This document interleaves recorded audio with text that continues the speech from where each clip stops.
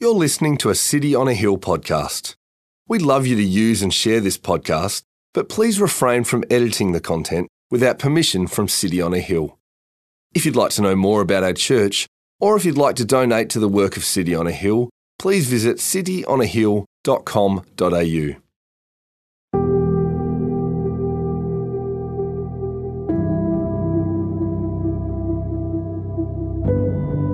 After the death of Moses, the servant of the Lord said to Joshua, the son of Nun, Moses' assistant, "Moses, my servant, is dead. Now, therefore, arise.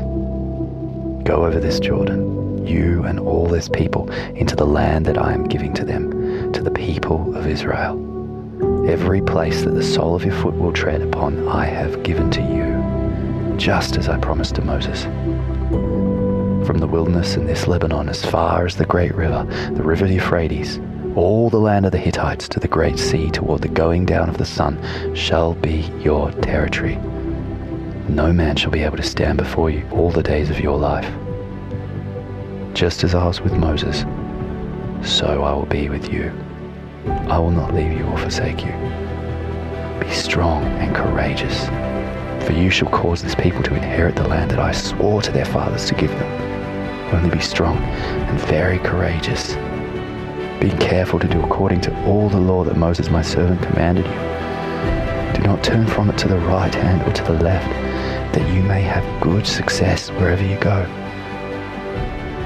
This book of the law shall not depart from your mouth, but you shall meditate on it day and night, so that you may be careful to do according to all that is written in it. For then you will make your way prosperous, and then you will have good success. Have I not commanded you? Be strong and courageous. Do not be frightened, and do not be dismayed, for the Lord your God is with you wherever you go. New series today. We are in the book of Joshua, and can I just say that it is a breath of fresh air to be like, bam, let's get into a book of the Bible and just unpack this thing. It's only 9 weeks. But at least for 9 weeks, the book of Joshua, this is an amazing historic account of, I'm going to get to that. Sorry, I'm getting ahead of myself. It's awesome. This year is like a year of sequels, okay? We did Exodus. We're now in Joshua, okay? Coming up later in the year, we've done 1 Corinthians. We're going to do 2 Corinthians, but we're not going to get ahead of ourselves. New series today, we start the book of Joshua. If you are someone who, over the last season of life, has felt that life has been pretty rough, if you feel that it's been trying, that it's been a trial, maybe right now you are tired, you are just holding on, you are looking for strength, you are wanting hope, and you're asking, what about those things that I've heard and I've read about the God of the Bible? Are they worth trusting my life to? If that's you, I've got good news. Joshua is for you. Or maybe you're someone that has entrusted your life to the way of Jesus. You'd say, yes, I believe Jesus is my King. I believe he's my rescuer. I'm seeking to follow him. But what does that look like right now?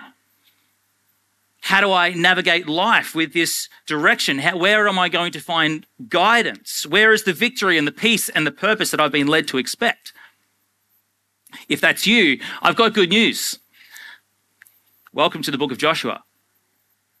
Or maybe you're someone that is still not convinced yet of this way of Jesus. You're still investigating. It's so great that you're here with us today to exploring the person and work of Jesus. Yes, you can come in too. Maybe you're asking, what would life look like for me if I committed to not forging my own path in life, but trusted in God's path? If that's you, I've got good news. Welcome to the book of Joshua. The story of Joshua is a case study of what happens when people take their next step in their trust in God after experiencing salvation given to them by God. Joshua is a front row seat in seeing how faithful obedience to a faithful God plays out in the real world. Joshua is a historic, prophetic, pointed book of history that sees people move from being oppressed to being blessed. It sees people that move from being slaves to being soldiers. It sees a people who move from being victims to being victors. It's amazing. I genuinely, excitedly look forward to journeying with you in the book of Joshua as we approach the cross at Easter. So today is Joshua 1, and today I have the honor of introducing this book to you all. So I want to give you a bit of a heads up as to how our next few minutes will be structured. Our path is going to go ahead in sort of two chunks. One of the difficulties at the start of a series is you want to give a big overview of the book. So we're going to do that. And then we want to have a look at how we want to be engaging in this text well over the next 9 weeks as we read it on a Sunday and as you continue to read it for yourselves at home and in your gospel communities. For note takers, our overview, our headings are going to be, we're going to look at the story's context, we're going to look at its characters and its shape. We're going to see some confronting truths that we're going to look at over the next few weeks. And we're going to see, notice from the outset some key themes. And then we'll move to reading Joshua well, and we'll conclude today with how God's people started in the book today. So let's start. Number 1, the story's context. The book of Joshua is the 6th book in the Bible as you read it through from the start of the cover. And it's a really important link in the chain of events of what's happening in the development of God's people. You open your Bible to page 1 and you get to the first book of the history of God's people. You get to Genesis. Genesis 1 to 11 is the origination of God's people. The origination. Genesis 12 to 50, the rest is the election of God's people. You see that in how God chooses Abraham and he gives him these promises. He says, I want you to have a generation. I want you to be blessed. I want you to have land. And then we see Exodus. Exodus is the redemption of God's people because it hasn't gone well for God's people by then, has it? If there's an Exodus, they've had to be drawn out and needed saving from something, haven't they? So there's been the origination, the election, the redemption, and then between Exodus and Joshua, there's been Leviticus, Numbers, and Deuteronomy. 3 whole books that go through the sanctification, the direction, and the instruction of God's people. It's basically like, all right, guys, saving you out of Egypt, Exodus, and now we've got to dedicate like 3 whole books to be like, now this is what it's going to look like, being my people. And then Joshua is the possession by the people as they enter into the promised land that God said that was coming to them.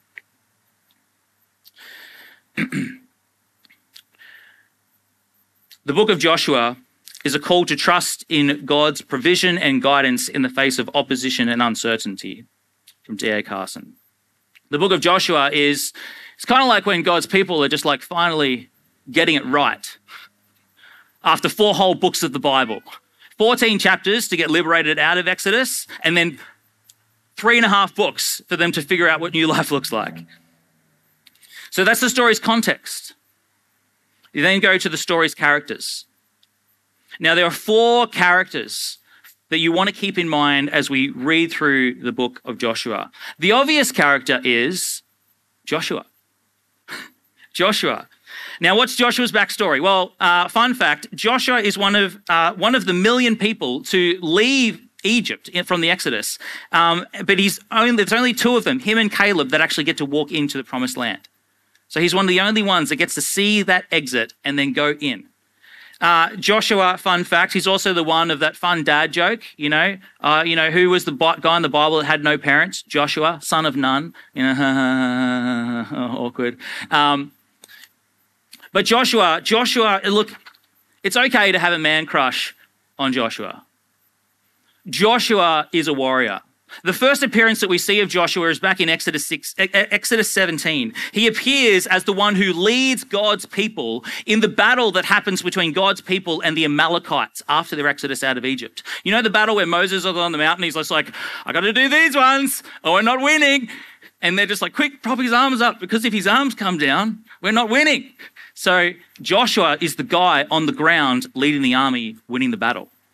Joshua is a warrior. But Joshua also has God's protective hand on him. We see that in Exodus 24, Joshua, he's the servant of Moses, and he was the one who got to go with Moses halfway up the burning, smoking, fire-filled mountain of God's presence. And Joshua was actually spared from the golden calf incident in that moment. So God's hand, protective hand, is on him. We see in Numbers 16, our next appearance of Joshua, is he's cool and calculated. He's a bit of a ninja.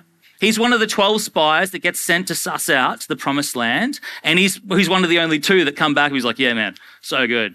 It's awesome. We have seen some grapes. The grapes are on a massive pole. They're amazing. So he's cool and calculated. And then in Deuteronomy, we see that Joshua is trustworthy. He is appointed as one of the individuals by Moses to lead the people. He's trustworthy. And Joshua, he's also God's chosen leader.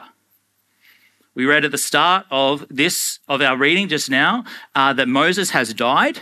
Joshua has effectively been Moses' 2IC for the whole time coming through the wilderness. And he's had some pretty good relational, community-driven discipleship underneath Moses. And God's hand has been on him. And it's just like, all right, next in line, the one to succeed Moses is Joshua. Then there's obvious character number 2. I wonder if you know who that is. It's God. It's God. God, the Bible is the Jesus book. It's God's self-revelation. I really should have put God as number 1, but you're all thinking Joshua because of the name. So anyway, sorry, God. God. What is God's backstory? Well, God, he's more than a warrior. He's more than cool and calculated. He's more than trustworthy. He's more than a chosen leader. God, we see at the start of this narrative so far, and even just these first 6 books, God is communal. He exists in community as Trinity. Let us make man in our image, God says. God, he's a creative. He creates. He started the Bible by creating the world and the universe and everything that you see around it. God, his backstory, and we know now, he's beautiful. Creation reveals that to us. Love reveals that to us. So much we can look around and all that is good, every good and perfect gift comes down from the Father of lights, from whom there is no variation or shadow due to change. God is beautiful. God is purposeful. His creation, he makes Adam and Eve, and he just doesn't leave them there. He gives them a job. He's like, this is going to be good for you guys. So you want to cultivate the garden and I'll be with you. He's purposeful. He's also loving. His creation, a beautiful expression of his wonderful love. Adam and Eve together in the garden, with him walking in the garden. There's this relationship. And God, he's also merciful, isn't he? Merciful. Because in that loving relationship, Adam and Eve, they really didn't keep their side of the agreement, did they? They disobeyed, they rebelled, something that God said, and if you eat of the fruit, surely you will die. He does spare them. He's merciful, provides clothes for them, gives them a second chance, and makes promises that this is not how the story is going to end. But God, he's still just. Despite the disobedience from Adam and Eve, God doesn't sweep their sin under the rug, does he? He's still just. He will still take care of sin. He will still punish what needs to be punished. And what else do we know about God's backstory? He's faithful. By this point, he's demonstrated all of the above. And he's now also made promises by halfway through the book of Genesis to a man named Abraham. It's like, the original plan? Adam and Eve starting it out. We're on a trajectory, garden to a holy city, a family to a nation. Abraham, all right, next, let's keep this plan going. You're going to have generations. You're going to be blessed and you're going to have land. God is faithful to his first promises. And God, if you haven't picked it by now, by creation of the world and creating Adam and Eve and everything else he's already done, God is powerful. If you missed it, by the time you get to the book of Exodus, you're like, okay, the plague thing, that's impressive, God. Okay, that's amazing. The liberation out of Israel, the just taking Pharaoh down and making him look like a little whingy baby boy. God is powerful. And we also see that God is patient. Patient with his people, patient with his plan, patient with his will, patient with you and me. He's patient. God's awesome. And this is all just the first 6 books of the Bible. And if you haven't been there to read it or see it, God also lets you hear it when he introduces himself, doesn't he? Exodus 34. If by this stage you haven't got it, God introduces himself, and he has introduced himself to Moses. And Moses would have told Joshua about this experience. Moses would have been like, Josh, I heard about how good God is. He told me.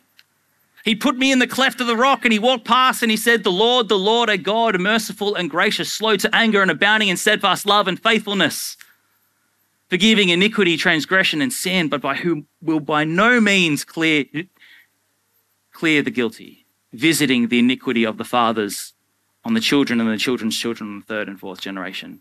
All of that, God's beauty, his mercy, his justice, his love, his faithfulness expressed in God's self-revelation. God is the main character in this story. 2 more. Who are our 2 other characters that we see in the book of Joshua? We have those who are recognized as God's people and those that aren't recognized as God's people. Those that are recognized as God's people, Israel, and those that are not Israel. Their difference. What is the difference between these 2 categories or these 2 characters? Well, there's 3 key ones we can look at. We've got their origin. We have God's people, Israel. There's a strong family lineage. They are the ones who are from Abraham, Isaac, and Jacob. And then there are those that aren't from God's people. They're offshoots from all of the defectors. And then we have key differences in their religion, or what maybe our common day language would be our life guide or our coaches for today. Their way that they decide to live life. God's people have a clear submission and a service to the one true God, Yahweh. And then those that aren't God's people, they just have a conglomeration of a pick and mix of whatever gods or leaders seem convenient to them at the time. And then another key difference is in their culture or their social structure, or what today they might call their lifestyle. God's people, Israel, they are committed to following the clearly defined guidelines given by God.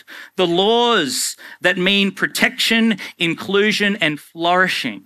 They're committed to that. That's the way that they choose to live and rule their life. And then there are those that aren't God's people.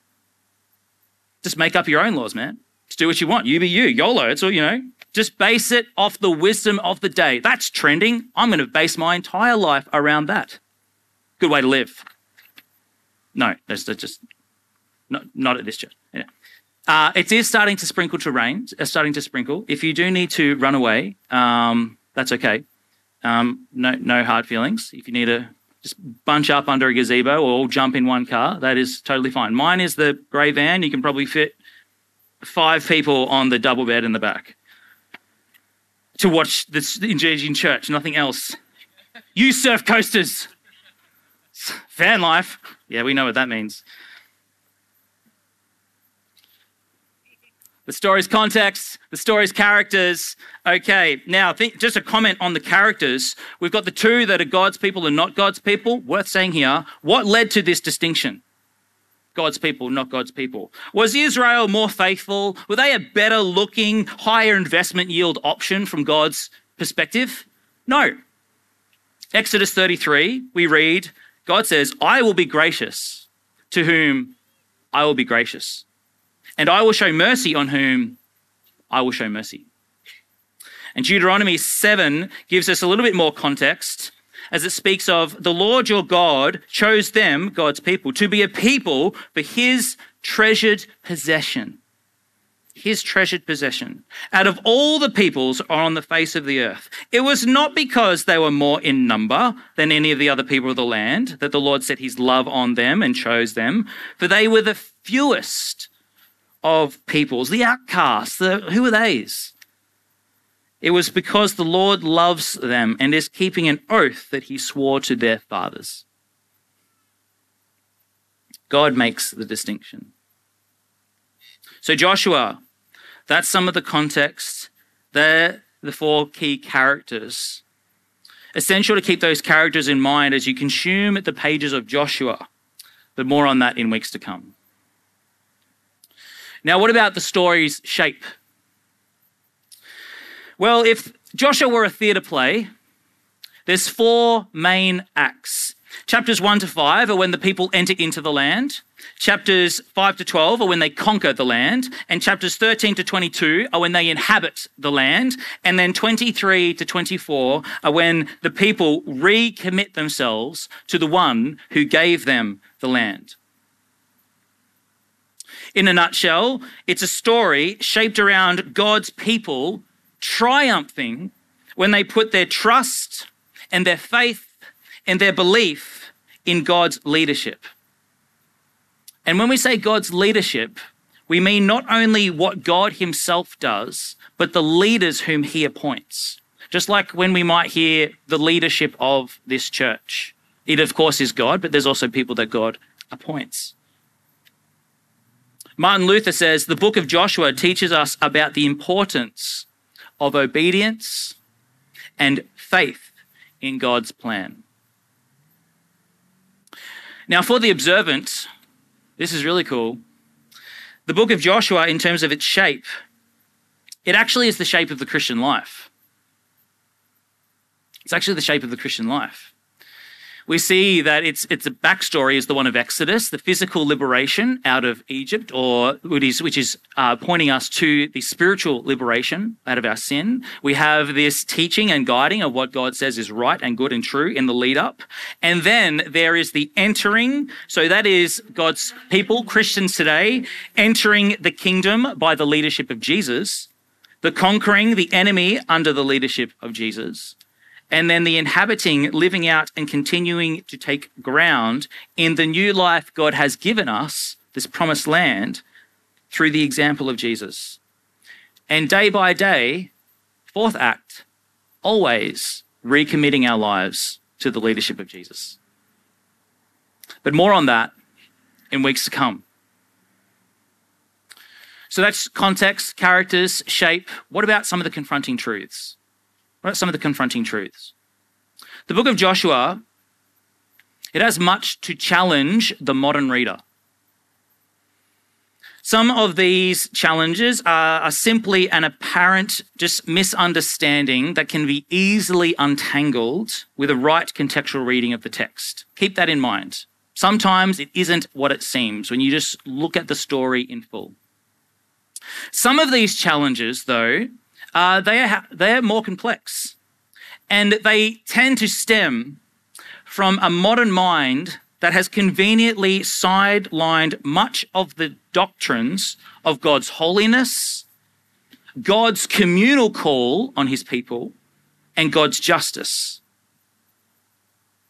Really important for us to acknowledge the air that we breathe this day of an individualized secular culture of very different values. And that will shape the way you read this text. I do not doubt that every one of you will, at times, when you are reading through this historical account, that you will at some point, you'll raise an eyebrow and question the character of God. And hey, it's okay. It's okay to have questions. God is big enough and good enough and loving enough to patiently listen and engage with your questions. But don't just stop when you feel uncomfortable. Don't be someone who is controlled by feeling or preference or ignorance is bliss. Let us as a church seek truth and the Holy Spirit's guidance. Because we're going to come across passages like in Joshua 6. Then they devoted all in the city to destruction, both men and women, young and old, oxen, sheep, and donkeys with the edge of the sword. We're going to come to passages like Joshua 10. He left none remaining, but utterly destroyed all that breathed, as the Lord God commanded.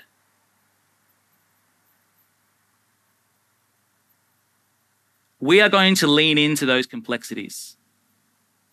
Ignorance is not bliss. See, I want us to, because I'm confident that you'll see, as I have, that the most personally confronting moments in this text, they're actually the ones that carry the most soul-satisfying revelations into the loving, fearful, pure, awesome character of the one true God. But we've got to do the hard work. And we've got to walk towards what we think might be pain.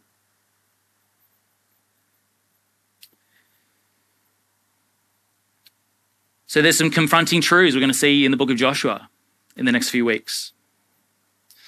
Some of the things that will help us get through that is not only walking together through them and trusting in God's goodness and his love and his mercy and his right and true, but it's also just holding on and seeing what are the key themes that are binding it all together.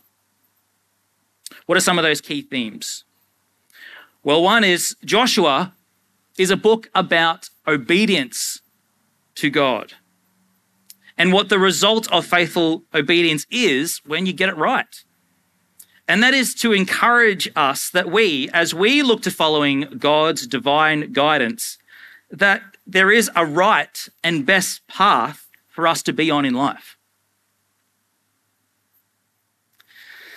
Some of the key themes is Joshua is a book about the leadership of God, the current present power of our leadership that we have access to today. And that's to encourage us that we, who are a people who are led by the goodness, we get to be people who are led by the goodness of God and not the ignorance plans of man. Another theme is that Joshua is a book about the future of God's people.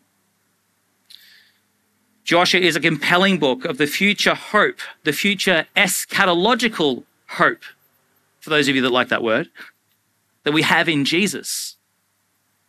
And that is to encourage us that we're a people who can have hope and can still look forward to a great victory that is still to come. Joshua is also a book about God's faithfulness to his people, his mercy on those who fear and respect him, his promises fulfilled just as he said they would be. And that is to encourage us that we are a people who live and walk by faith. We live on promises, not always on explanations. And another key theme is that Joshua is a book about God's people as seen in their corporate identity.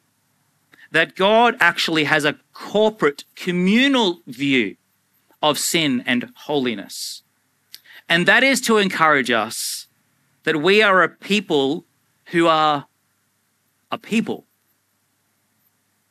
That a real commitment to God is expressed in real intentional commitment to a community.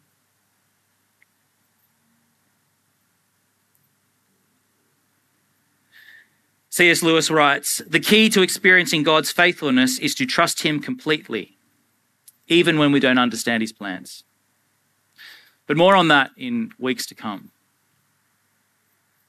So there's a brief flyover of the book of Joshua. The story's context, its characters, its shape, some of the confronting truths and the key themes we're going to see over the next few weeks.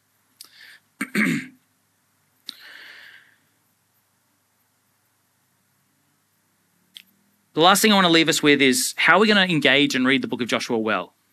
And I'll give you just one simple tool that we're going to workshop with the actual text itself that we've read today. How do we read Joshua well? This is really important if you're the one that is tight in life, if you need direction, if you want to know if you can trust this epic account. Reading Joshua well. Well, it comes back to remembering those four characters. Remembering those four characters. Remember who they were? Joshua, God, those that are God's people, those that aren't God's people. Now, as you look into this book and read it through over the coming weeks, I want to encourage you to make two exchanges. I would encourage you that as you read, the first exchange is instead of identifying yourself with Joshua, put yourself in the shoes of either one of God's people or not one of God's people. And see how that changes the way you read the text. And because you're not substituting yourself into Joshua's place, I want you to introduce Jesus into Joshua's place. Let's see how that plays out. Joshua 1, what did we read this morning?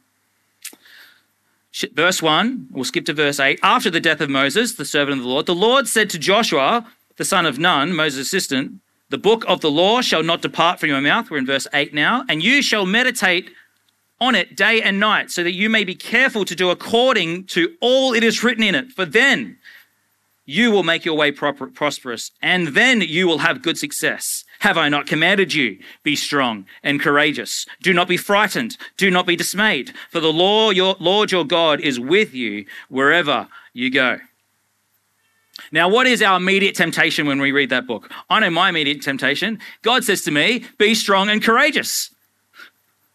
It's inspiring, right? There's a lot you can glean from applying the text to yourself when you read that command, isn't there? Be strong and courageous. Like, yeah, that's great. Yeah, that's inspiring. That gets me going, man. Like, yeah, that's what I need to face today. That's going to give me a lift. That's a great mantra. And sure, we can apply it that way. That's good. You know, that's not wrong. Christ who lives with us, Christ, if you are a follower of Jesus, he's given you his Holy Spirit. He's at work and he's in you. You can be strong and courageous. But here's a problem. Any great life coach, any personal trainer, any inspiring boss and well-intentioned friend can say to you, be strong and courageous. Just be strong and courageous. Life's hard, just be strong and courageous. Life's tough, just be strong and courageous. Yeah, just be strong and courageous. Yeah, be strong and courageous.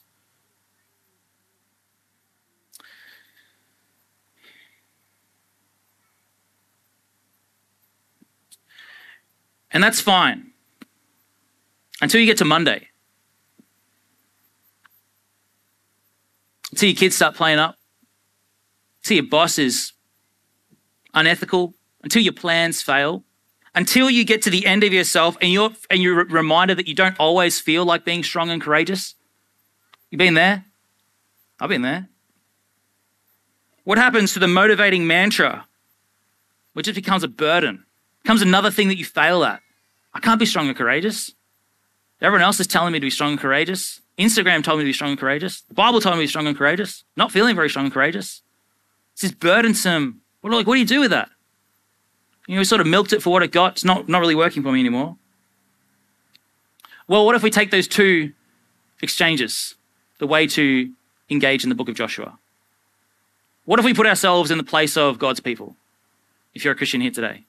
And what if you put Jesus in the place of Joshua?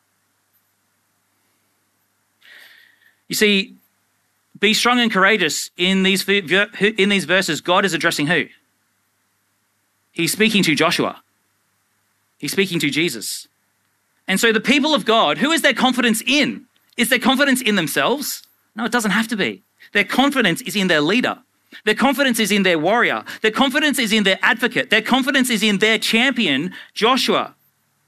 And look, if you are a people and you are being led by a leader, if you have someone fighting on your behalf and leading you out of a wilderness and into a promised land where there's still enemies to overcome, do you want your representative to be defined by weakness and timidity?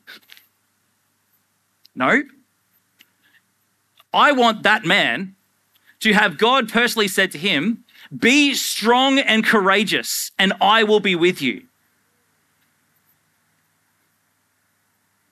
See, the difference between when you apply strong and courageous outside of us, when you apply it first to Jesus, this is better. This is the gospel application. This is freeing.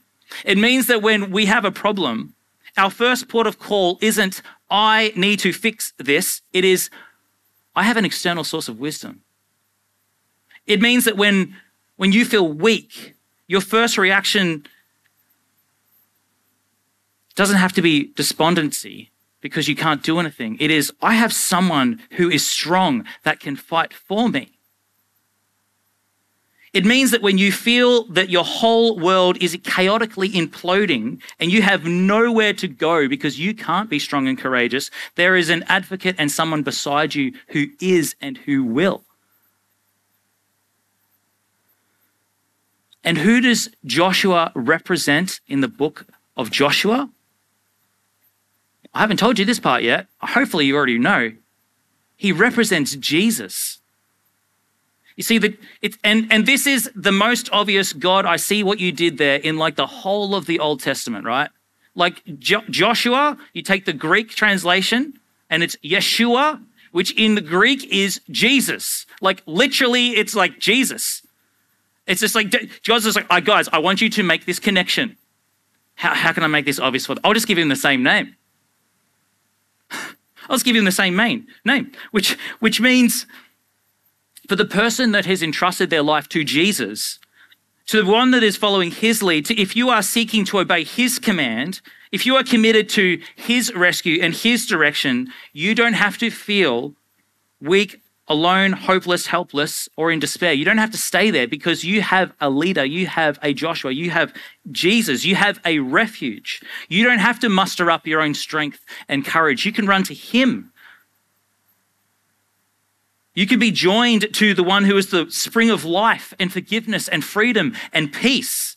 And now what should that remind us of? Is this logic consistent with anything that we already know?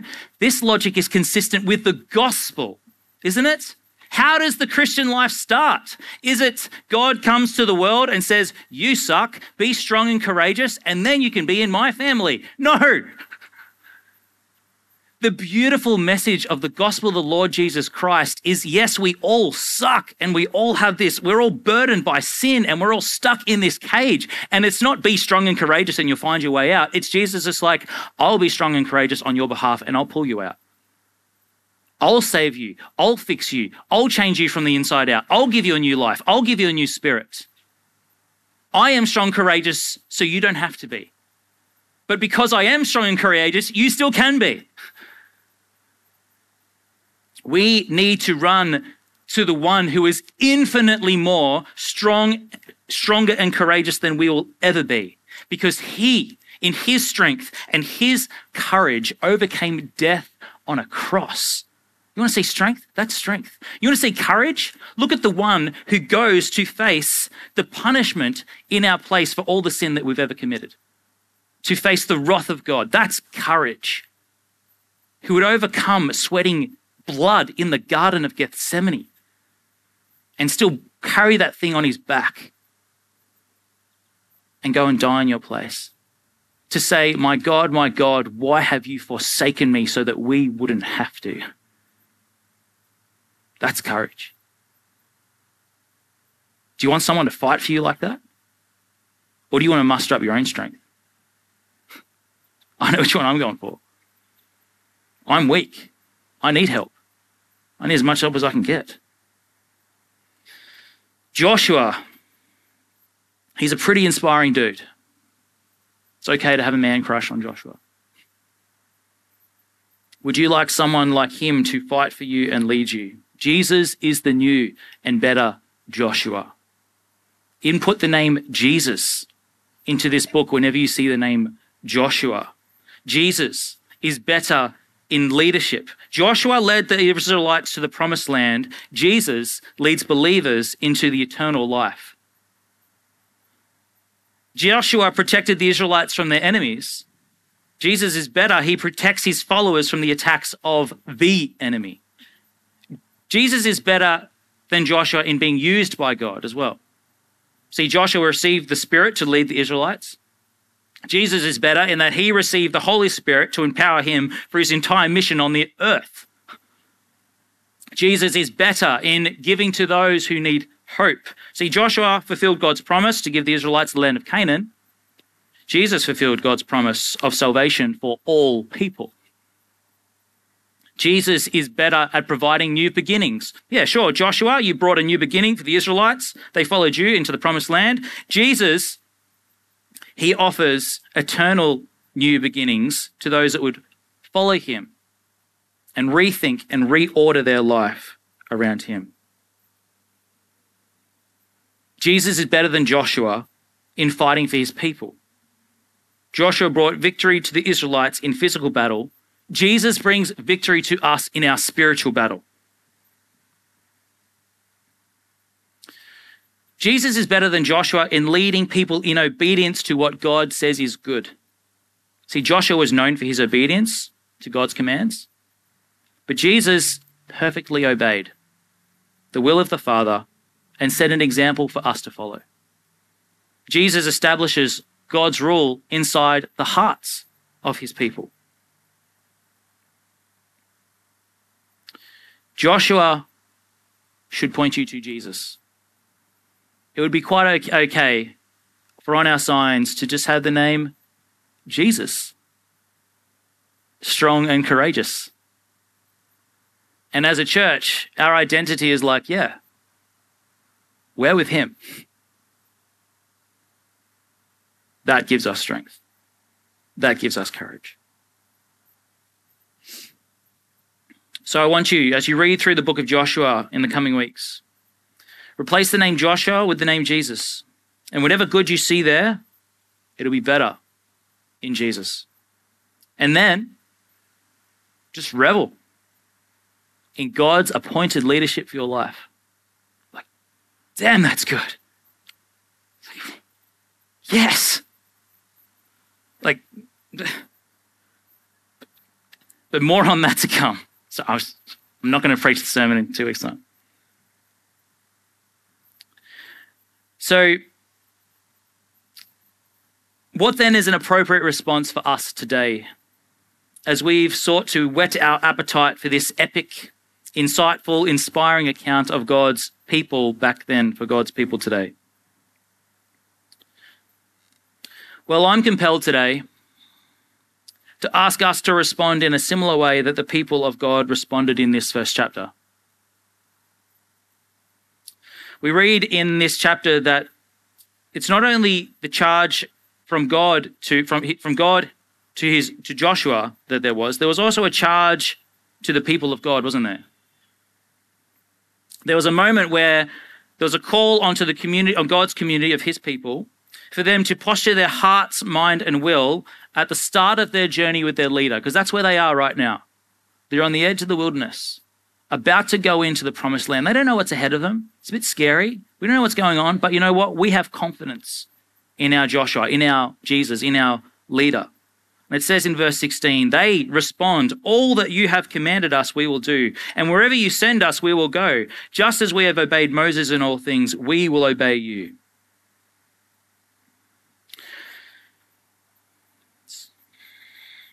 So I think it's significant that God's people, they not only respond in the unseen places of their heart and their mind and their soul, but they also respond with their physical stance and their voice. And I sense that there's a call to many of us today who would desire to start this year in a similar way, by boldly making a stand with our new and better Joshua, Jesus. So I just want to ask you today, if you're willing, if you want to stand up and say, yeah, Jesus, I'm committing myself to you just as God's people did to Joshua back then. I'd say to you today, if you're willing and able, if you want to posture your stance next to your heart, mind, and soul, then stand with me and say, Jesus, whatever you've got ahead for us, I'm glad that you're going to be strong and courageous. So I invite you, if you'd like to stand and you're willing and able, you can do that now. There's no pressure. There's no coercion.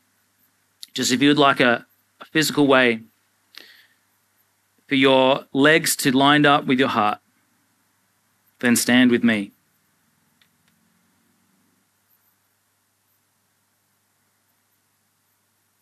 Thank you.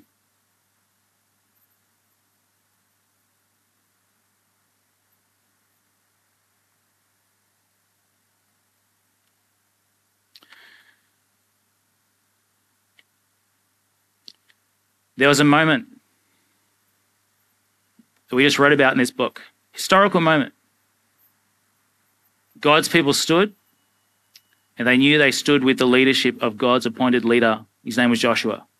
They stood together, and they said, "We're with you.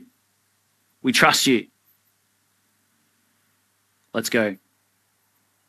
So I'd encourage you in this moment, just have a look to your left and to your right, and also see you're not the only one standing. That you stand as a people. You stand as a family. You stand as an army. It's a special thing. It's a special thing. So I'm going to lead us now just in a short prayer. I'd encourage you just to repeat the words back after me, and we can respond with our voices as well as our feet. Heavenly Father, we stand here today. We trust you. We're with you. And whatever it takes, we will go. We confess our weakness, but we trust in your strength. We thank you for your leadership. We thank you for your love. We know that this way of life is against the grain of society. But you who are in us is greater than he who is in the world. In Jesus' name we pray. Amen.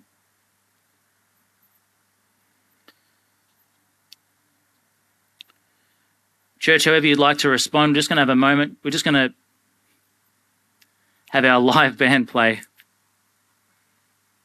just to give you a time to reflect. And I'm going to prepare just for a time of sharing the Lord's Supper together in the promises that Jesus has for us. So I'm just going to play a song, and just let that be a time for you to pray. Maybe you sing with your heart. Whatever posture is helpful for you, sitting down, on a knee, standing up, it's totally fine. But just let this next moment be a time where you just go, you know what? Thank you, Jesus, and I'm ready. Thank you for listening to our podcast. If you'd like to know more about our church, or if you'd like to donate to the work of City on a Hill, please visit cityonahill.com.au.